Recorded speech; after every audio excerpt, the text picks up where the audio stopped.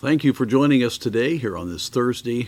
We are excited about serving the Lord, and we all have to continue that kind of resolve to realize that God's work's going forward no matter what is happening, and that God is going to use all of these events to further His work. And so it's very, very just a blessing to realize that God's on the throne, and may God lift us up. These are great days of opportunity.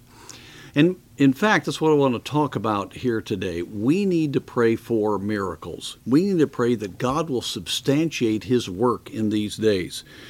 I love the story of the man with the palsy that was brought to the Lord. You know, he's let down through the roof, and the Lord responds, and when he saw their faith, he said, "Man, thy sins are forgiven thee." And that, of course, infuriated the Pharisees, and the Lord gives then a very important principle. He says in chapter 5 of Luke, in verse 23, "Whether is easier to say, thy sins be forgiven thee, or to say, rise up and walk?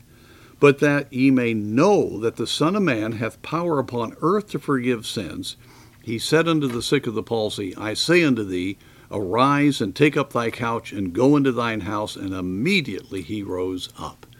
Now that's a very important principle, that people can know, we can know ourselves, and others can know that God is able to do spiritual miracles. He does miracles in the physical realm to undergird that understanding. Folks, it is right for us to pray that God will intervene in our lives, meet our needs. Folks, we don't have to worry about our economic future. We don't have to worry that we're not going to have what we need. If we truly are surrendered to the Lord, God will provide miracles each step of the way. In fact, many times, some of the difficult moments are the opportunities for us to see God step in and move from heaven. And oh, what an encouragement that is, because then when you pray for someone to be saved, when you pray for someone to have a spiritual victory in their lives, you have in your mind, God just answered my physical need. God did a miracle in bringing in the funds I needed. He touched someone I was praying for and helped them out physically. He has just worked in a marvelous way. Well, of course He can work and convict and convince people of their spiritual need. This is a very important truth.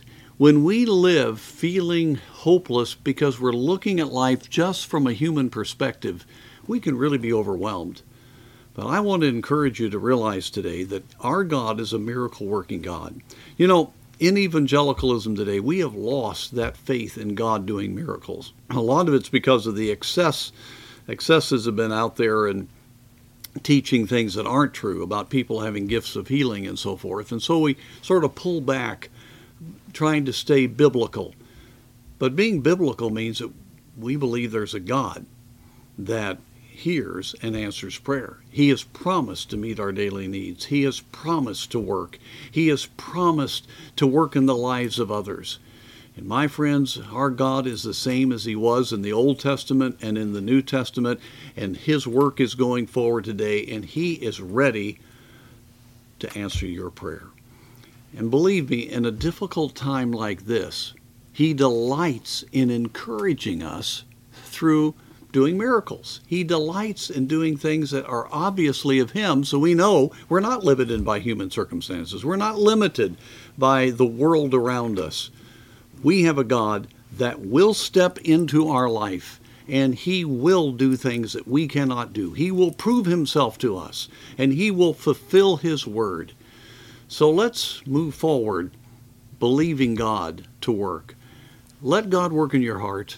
And if you get stirred about praying about something in particular and it's according to God's word, believe God for miracles. And my friend, you will see God work. It will encourage your faith, and it will just dispel the darkness around when you see God enter onto the scene and show Himself strong. May God help us have that kind of faith.